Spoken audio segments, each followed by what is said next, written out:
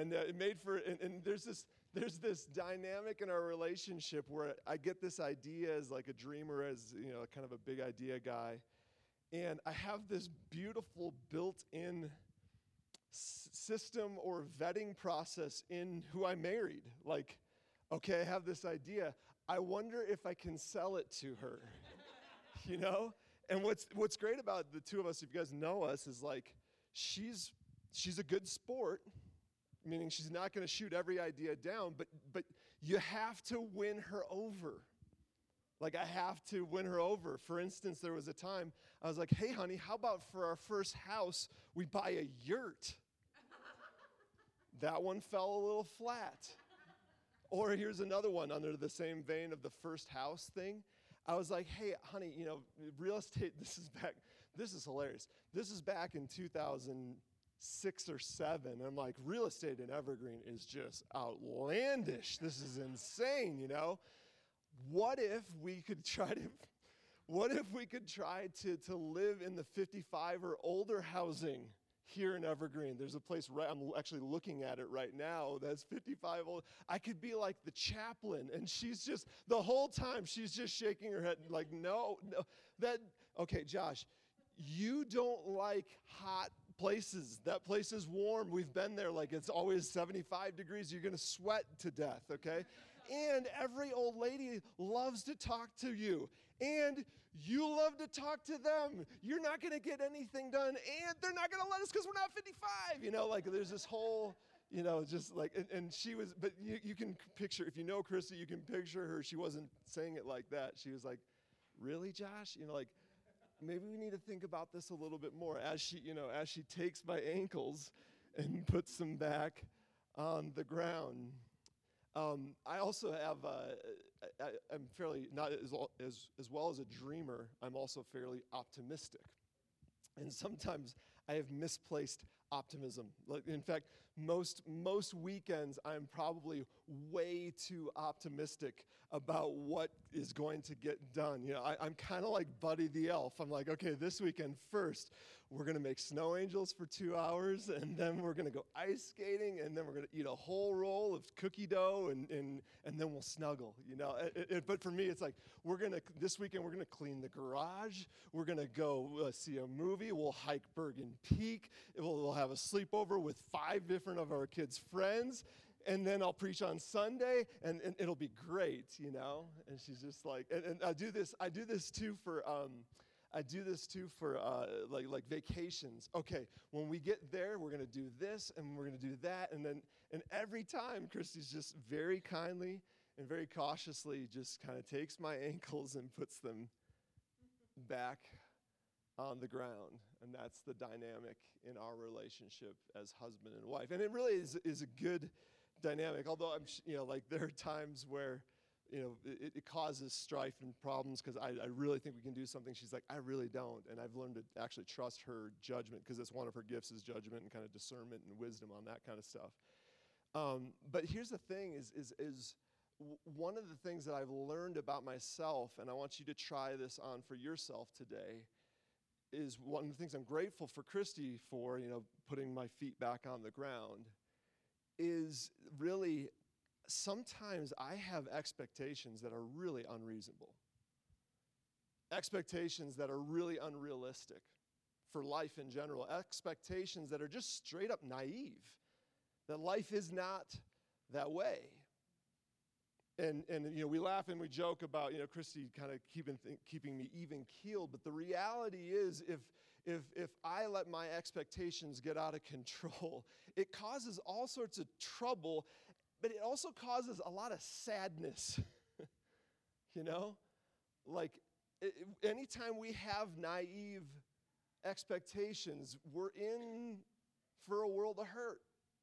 If we have expectations of like the simple ones that we have kind of as children, that life should be fair. Why are we as parents so diligent in trying to get that out of our kids? I remember my mom when I was a kid, I'd be like, Mom, that's not fair. And my mom would say, Joshua, fairness ended in the Garden of Eden. I have no clue what it means, And the thing is, kids in the room, you got to bear with us as parents. We know what we're talking about, but sometimes we have no clue what we're saying. It's the truth, right, parents? Like, let's be honest. Like, we know that if you go through life thinking, that's not fair, you're just going to be sad all the time because life's not fair, you know? We need to get rid of that naive expectations or the idea that opportunities will just fall into my lap. You know, if everything's right in the world, opportunities should just plop, there they are. And I can just go, you know, oh, look at it, I got that promotion, and a raise with it too, you know. And the reality is, if you really, and if you've been in the professional world for long enough, that the truth is, and I've talked to you guys about this before, like, did you know that 70% of employees would get a raise if they asked for one? But don't expect that to just happen, especially right now, right? Because opportunities don't just fall in our lap. We got to go get them sometimes. You know, everybody should like me. This is one I struggle with a lot. It's like, everybody should like me. You know, we should be likable. It's like, we're going to look at Jesus today in preparation for Easter. And this is the Son of God. This is one of the most, like you talk about Jesus now. Everybody likes Jesus now. But when he was here, very few people liked him. Most people were frustrated with him. Because it's kind of a naive thing that everybody should like me. In a broken world, that's just kind of silly to think about. Here's one that I struggle with when I was a kid. Students, I want to speak to you here. This is one that I wish I'd known. There's somebody to talk to me about. I had this idea that there is something out there that I am naturally just good at. And I just need to find it. And then once I find it, life will be good. So like sports, I tried sports when I was in middle school, high school, and they didn't come easy. So I just quit. Spanish, come on, I didn't want it. This is yo soy. I don't know. Like I quit it. And now I'm like, why did I quit Spanish? It was like because it was hard. And that's this naive assumption that it was like, oh, if it's hard work, that's not my natural gift. That's not something I need to go. You know, like that's not something that comes easy to me. Therefore, I probably shouldn't do it. And it's just silly. And I've found that there are some things I'm naturally good at, and those are actually the things I work the hardest at. But the naive assumption can get me in trouble. It got me in trouble at the time. Here's the point. I think we could argue that our expectations, almost more than anything in life, have a sense of determining our reality, determining how we experience life. If we expect it to be one way and it's something else, that hurts our brain. And it makes it hard to enjoy what's actually going on, even if there are good things. You've all experienced this. Good things are going on, and you're still mad. It's your birthday party, and you're frustrated and you want to cry. Dude, parenting, 6-year-old birthday parties. Holy crap, those are the worst. Because the 6-year-old's like, we're going to do this, and then we're going to pin the tail on the donkey, and then everybody's going to laugh right when I tell this joke. And it's like, okay, honey, just slow down. We're going to have a great day, but it might not look exactly like that. Doesn't matter. Tears every time. What is that? That's expectations getting in the way of our happiness. That's, what did I just say? We could argue that more than anything in life, our expectations have a way of determining our reality, or at least our take on reality. Our reality on what is actually happening. It determines how we look at the world. Our expectations can determine how we look at ourselves. Our expectations can have a way of looking at our view of others, if they're trustworthy or worthwhile, and what we expect of them, and that they didn't come through, and so we treat them differently, right? And I think that our expectations can play a role in determining even how we view God. They determine our theology sometimes. You know, like this, if God is real, this is how it should be. If God is real, I would see him, or I would feel him more, or he would do more of this. You know, if God was real, I would expect this to be true. You know, I talk with, I have a lot of, I probably hang out with as much people outside the church than as inside the church. And a lot of my friends who are outside the church are not sure about God. What's hung up about God is this phrase: I can't picture a God who, would do this. I can't really, get behind a God who fill in the blank. In other words, if God was real, then I would see him more. I would feel more. This would be right. If God was with me is another expectation we can have in life. This wouldn't be happening. If God was with me right now, I would feel better about myself. If God was with me right now, I'd have the strength that I need to do. If God was with me right now, fill in the blank. What is it for you? If God, let's just pause for a second. If God was with you right now, would life be different? If you believe that God was with you, or what would God have to do for you to, maybe another way to ask it is, what would God have to do in your life for you to believe that he's with you? There might be an expectation, an unrealized expectation under that. If God was good, this is a big one. If God was good, life would be good. And it wouldn't just be good, it would be good as I define good, because I know what's good for me. If God was good, this would be true. I love this quote from Philip Yancey. Philip Yancey he's a world-renowned author that lives like 3 miles that way. And he says this: we tend to think life should be fair because God is fair, but God is not life. Isn't that pretty good? God is not life. And if we confuse God with the physical reality of life by expecting constant good health, for example, then I set myself up for crashing disappointment. And if we're honest with ourselves, I think a lot of us, if life is good, God is good. But the moment that life is not good, we start to question whether God is good or not because of expectations. If God is with us, if God is real, if God is good, then why is this happening to me? See, this is so important. This conversation leading up to Easter, we're going to tie it into Easter here in a second. For many of us, our expectations is so important because our expectations of God are determining what we actually believe about God. Did you catch that? I don't want you to miss that.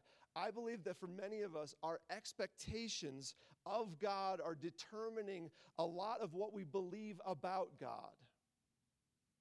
Our expectations about what he should be like determines what we believe, if we believe, how much we believe about God. And here's the kicker: whether that's true or not, whether those beliefs are true or not, it's still, our expectations have this very powerful effect on whether what we believe about God, whether it's true or not, which is why we need to talk about this. So what if they're wrong? What if the emotional response, this visceral reaction we have to life, what if we confuse God with life? And if life is bad, then God must be not good or not real. What if that's wrong? What if we miss out? What would we miss out? And then this is really the key question. How does one make sure that our expectations about God don't actually keep us from God? I know this is deep. I know this is kind of like philosophical, but I think it's really important. How do we make sure that our expectations for life and our expectations for God don't actually keep us from God? Enter Easter. Enter the Easter story. And here's why I think the Easter story is so important for what we're talking about today, is because Jesus, who came 2,000 years ago, entered a world it was a highly religious world that was full of expectations. You're going to find out today. I want us to look at some of the cultural things that were going on, some of the socio-economical things that were going on, some of the religious things that were going on at the time that Jesus was on earth. Because here's the deal. There was when he came, it was full of expectations. There was a very religious world that was fully expecting God to do something. It was kind of like this. Imagine Israel, this country, this little country in the Middle East that was part of the Roman Empire. Imagine it being kind of like a company that didn't have a CEO for a while. But it was still a company. There's still, this nation, they still wanted to be a nation, but they didn't have their own leader. Yes, they had Caesar, but he didn't count. They didn't want him to be CEO. And they're this nation that with pride, they're the people of God, they're the children of Abraham.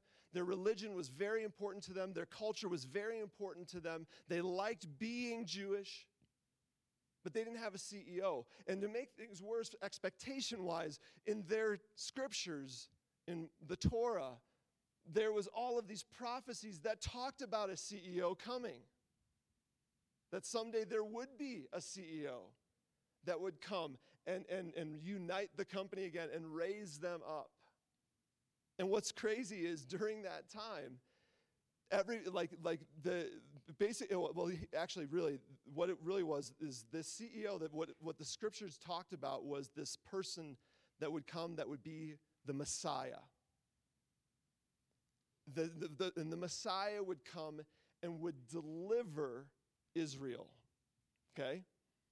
Now, here's the thing about this word deliver. At the time, and this would be what's so cool about this, I was geeking, I'm a geek about the Bible, but I was geeking about it this week because the fact that we know, this was 2,000 years ago, folks. This is a long, long time ago in a very small part of the world, and we have extreme detail from all sorts of, obviously the Bible, but also there's all sorts of authors around the Bible that were outside of the Christian faith or the Jewish faith that wrote about what life was like, and we have preserved historical context for what it was like to be in this area 2,000 years ago. And the truth was, in this Jewish nation, there was a lot of different people.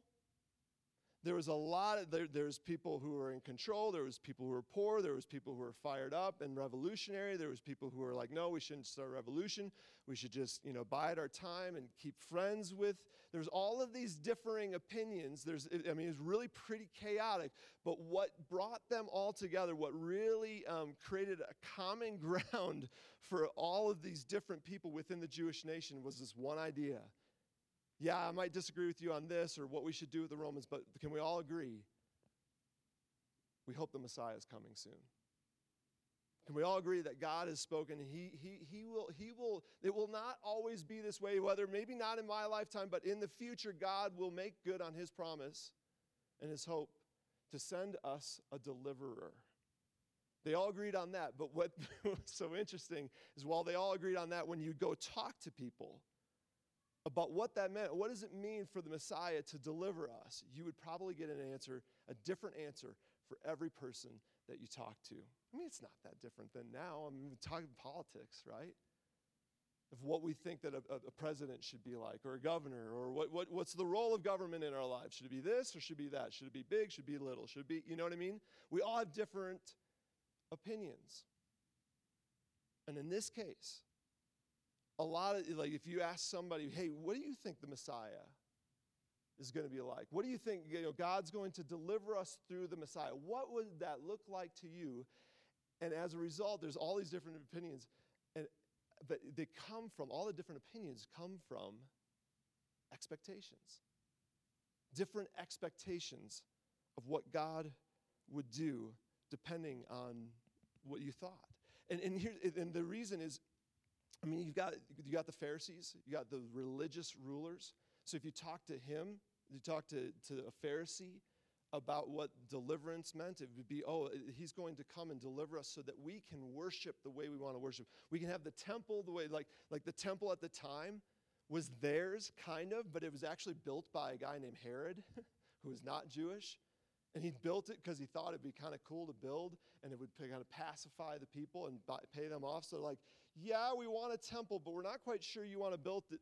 So there's this dynamic. So this idea of a deliverer, he'll take Herod out of the picture, and it'll be our temple. If you talk to a zealot, Somebody who is, zealot comes from the word zealous for their cause. They're like, no, the deliverer will come. He'll give us freedom from Rome.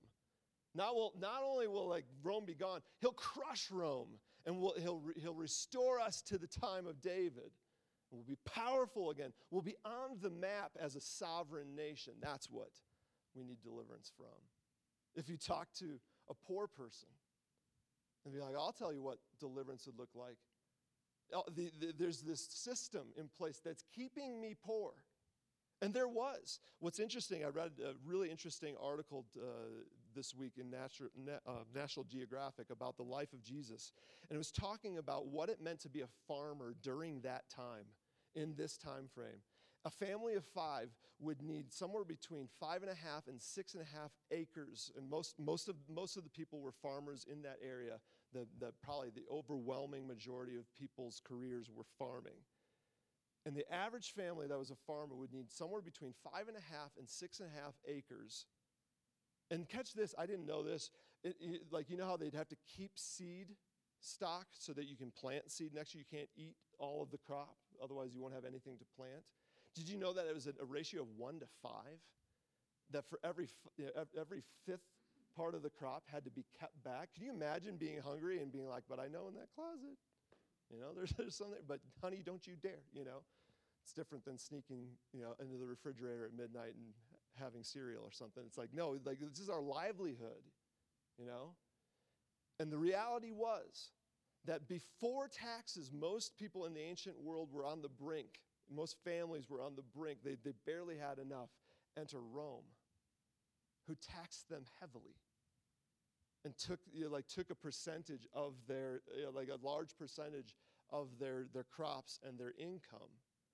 And it pushed a lot of people well below the poverty line, the subsistence existence line. Can you imagine if that was your story, and what would your attitude towards Rome? But also not just Rome, but there's also another element. There's people over the temple that are taking advantage of you too. What would your attitude be towards them? And if someone said deliverer, what would you think of? You see where I'm going with this? Expectations everywhere you turned in the ancient world during the time of Jesus.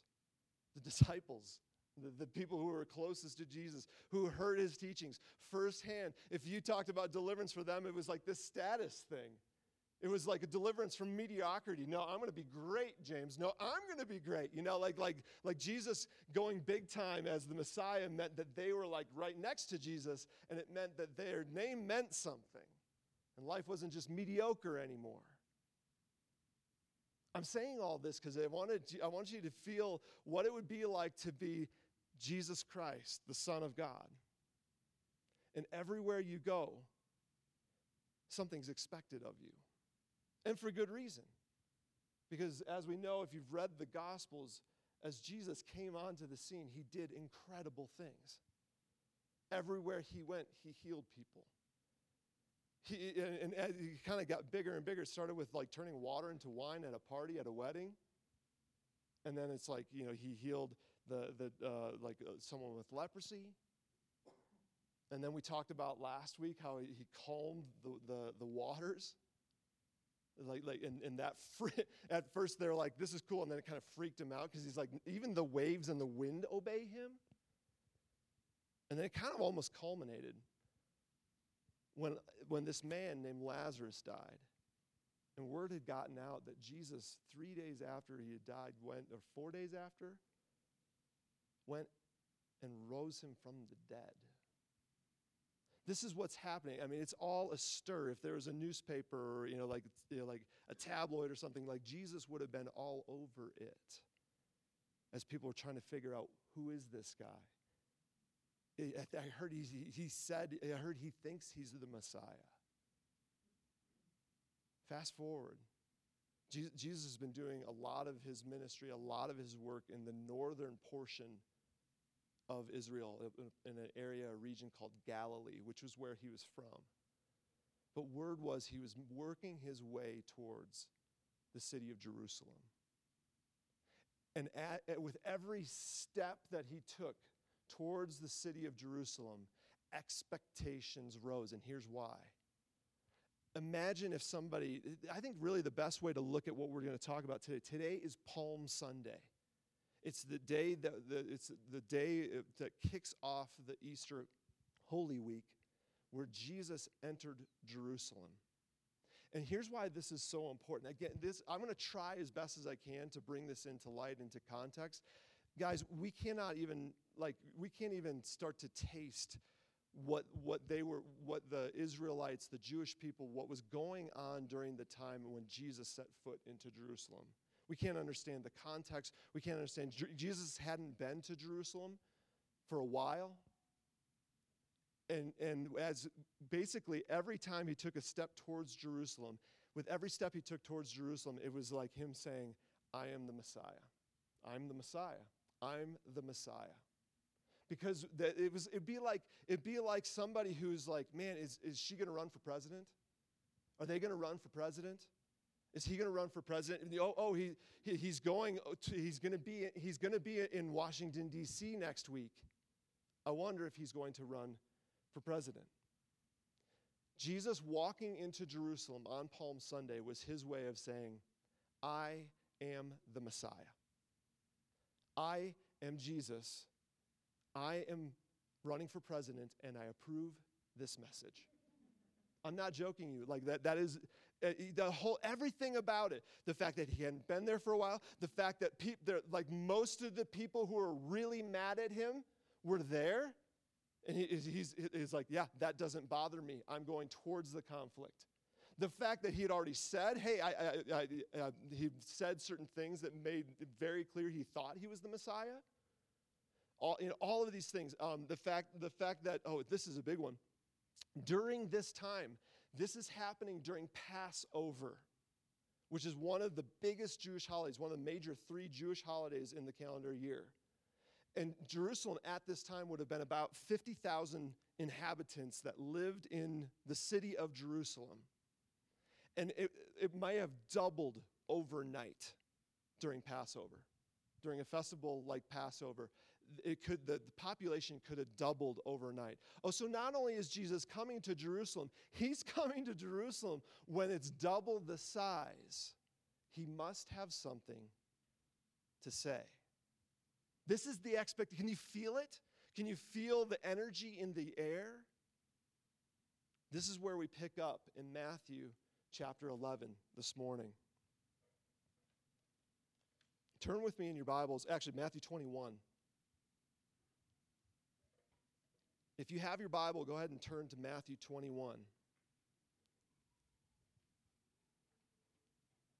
Because we're going to read through about half the chapter. If not, we have the words on the screen. Verse 1.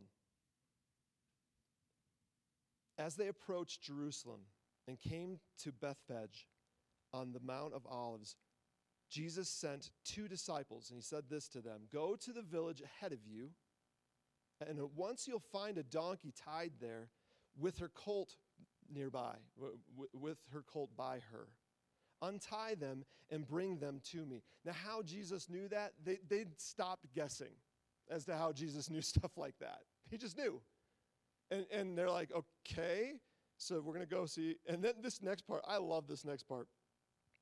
If anyone says, this is verse 3, if anyone says anything to you, say the Lord needs them. Kids, I got a really good one for you. Next time you're in the cupboard looking for some food after school and you're not quite sure if it's okay or not, and your mom's like, hey, what are you doing? Hey, the Lord needs these. It's a trump card. What else are you supposed to say? Hey, the Lord needs them. And he will send you them right away. Oh, it just works.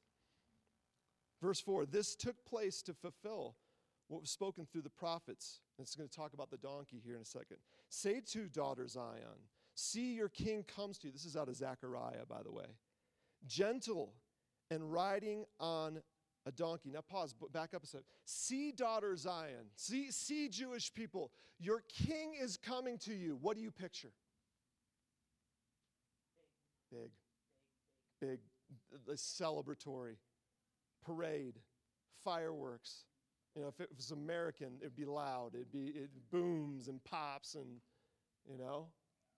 tanks. See See, your daughter comes to you, as your king comes to you, daughter Zion. Gentle, not what you expect him to be.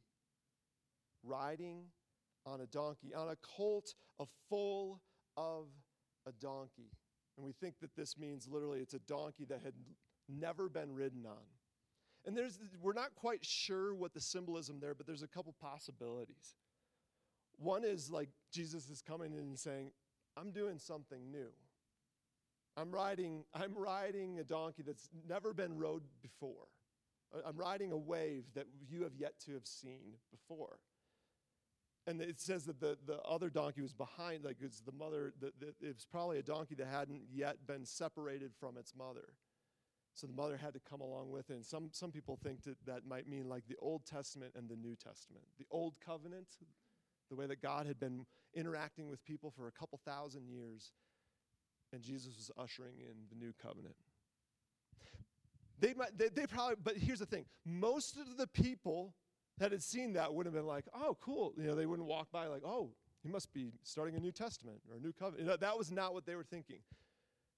They were thinking all sorts of things. Oh, what's he riding on? Interesting choice. Here's what he was not riding on. A war horse.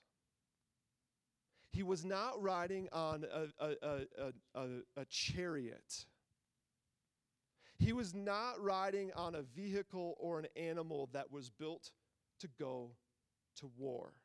So at first point, especially with this verse in mind, here comes your king, gentle and riding in on a donkey. Oh, is Jesus is being meek. And it's true. I love this word meek, by the way. It's something until a couple of years ago I really didn't understand it. And I know the Bible would talk about it, like, I don't get that. Meek meek looks like weakness when it really is strength. It takes, and here's what's cool about the donkey. Yes, it's meek in one sense. In another sense, there's a lot of swagger riding in on a donkey. Because it basically what Jesus is, so like a king, donkeys would be used, kings would ride donkeys. It's not that a king would never ride a donkey, but they wouldn't ride a donkey until the battle was won. Because the donkey was a symbol of peace. They would leave the city to go to war on a war horse or a chariot. They would come back symbolically riding a donkey, being like, we're done, y'all. We've won. We have the victory. Isn't that cool? So people would definitely take note. He's on a donkey? Interesting ride. Interesting choice. He knew what he was saying, but it challenged expectations. Let's keep going. The disciples went, verse 6, and did as Jesus had instructed them. They brought the donkey and the colt and placed their cloaks on them for Jesus to sit on, like a saddle. Verse 8, a very large crowd spread their cloaks on the road. We'll get to that in a second. While others cut branches from the trees, from palms, and spread them on the road. The crowds went out ahead of him, saying, and those who followed shouted, Hosanna to the Son of David, David being the greatest king they've ever had.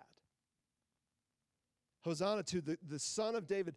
Blessed is he who comes in the name of the Lord. Jesus, we are excited to see what you are going to do for Israel. We're excited to see what your career means for us. Hosanna in the highest of heavens. When Jesus entered Jerusalem, the whole city was stirred and asked, who is this? Meaning you couldn't be in Jerusalem that week. Yes, you got Passover preparations. Yes, you got relatives you maybe only see this time of year. Yes, there's a lot to do, but guaranteed some of your energy and time and your conversation went to asking this question, who is he? Who is this guy? And the city was stirred, high energy, saying, is this it? And some are saying, yeah, Rome's going down. In fact, in the book of Luke, right before, the chapter before this, Jesus had done so many miracles, and they'd watched, it was right after Zacchaeus had this like crazy life change. Like I'm going to give half. I'm a tax collector, but I'm going to give half of what I've weighed to the poor. And I'm going to give it back to everybody what I've stole from them times 4. And it's like, Zacchaeus, are you bad at math? I think you should be good at math. I don't know if you can do that, but that's cool. You know, like he was in. They watched Jesus do these incredible things, and Luke makes the comment like this kind of narrative commentary. He's like, some people thought the kingdom of God was about to appear immediately, and in the Jewish mind, they're like, is there going to be an earthquake? Is there going to be a flood like in the time of Noah, where the evil are judged and the righteous raise up through? And God brings deliverance through the Messiah. And everybody was talking about the Messiah. And everybody was talking about deliverance. But nobody was talking about a cross. What happened in the next 7 days, nobody expected. And we're going to leave the story there because it's Palm Sunday, and we'll pick it up with our services this coming week. But I think it's important for us. I was really struck by this week. How was it? It throws me off. It challenges me to think that out of a big crowd of people, and you can read the Bible and be like, those silly disciples, they didn't get it. Like, and we could say, we'd get it. And the reality is, maybe some of us would. I wouldn't. My expectations would have gotten away, unless I had Christy there, putting my feet back on the ground. But like, the reality is, in the week of history, that is arguably the most important week of history. It's definitely the most studied week in all of human history. No one really got it. Everybody had ideas and expectations about what God would do, but in that week, those expectations got in the way of seeing God for who he really was. My question for you and me is that happening to us now? And if you grew up in church, if you consider yourself a Christian, if you've read the Bible, if you know this stuff, that does not make you immune. In fact, according to the Gospels, that puts you in a worse position, because it seemed like the people who knew the most liked Jesus the least. The people who were most passionate about finding and seeing the Messiah were the first ones to miss him, the quickest ones to miss him. It puts people like me in their place. The pastors, the religious leaders, the people who study this stuff. And I have to humbly come before the cross every Easter and say, oh God, am I going to miss you? Because they missed you. Not everybody, but a lot of people missed you. And you came, and you delivered us. You were willing to die on the cross for our sins. And I'm still sitting here today and thinking, well, God, if you're real, fill in the blank. If you were good, life would be good, because I confuse God with life sometimes. And we're in danger because of our expectations of what God should be like, who he is. We're in danger of missing what he's actually doing. But what if this week we did something different? What if we laid down our expectations? What might we learn about God? Some of you are really wrestling with doubt. You're wrestling whether God exists or not. What would it look like for just this week to kind of just lay down some of that and let God be God? Because here's the deal, is that not everybody missed what Jesus did. Yes, the disciples missed it for a little bit, but let's throw them a bone. It was a huge head fake on Jesus' part. What he did on the cross, it's like, yes, he talked about it, but come on, really? But they came around to it, and what I love is in the book of Acts, just as like 5-6 weeks after Jesus' death and resurrection, in the same town, at a different festival, another time when a whole bunch of Jewish people would be gathering to Jerusalem during the time of Pentecost, is the Holy Spirit came upon a small group of people. It was not that many disciples, apostles, followers of Jesus at that time. And they went out and they preached. They said, listen, God sent him, you killed him, but God raised him from the dead. Say you're sorry. Repent. You know, God sent him, you killed him, God raised him from the dead, so repent and say you're sorry. And the craziest thing is like 3,000 people did in one day. Because they knew that Jesus, they knew that they had this expectation of what the Messiah should look like, but in that moment they're like, I get it.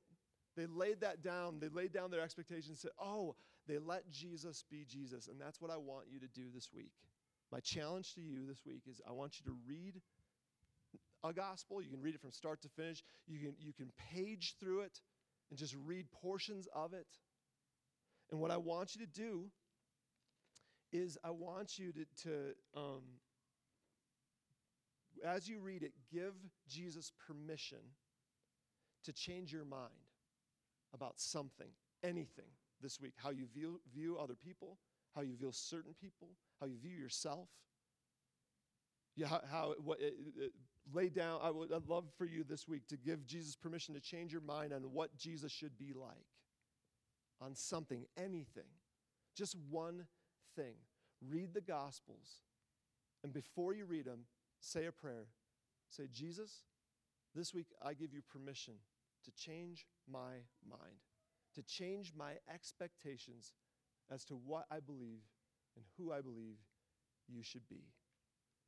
And if you and I do that, I really believe Easter is such a powerful time. Personally, Easter is just means so much to me this week coming up. It's a solemn week. I fast on Fridays. We're going to invite you to fast with us on Fridays, on that Friday, Good Friday. And I'm convicted by who Jesus is. And instead of shaping Jesus into who I think he should be, I end up being shaped into his image. And that's what we have an opportunity for this week. Let's pray.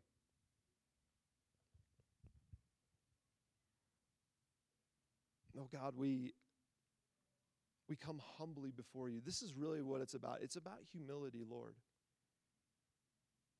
And we get in the way and we mess up who you are and we have ideas and we won't, we resist and we doubt. And Lord, you're gracious. And we love you for that.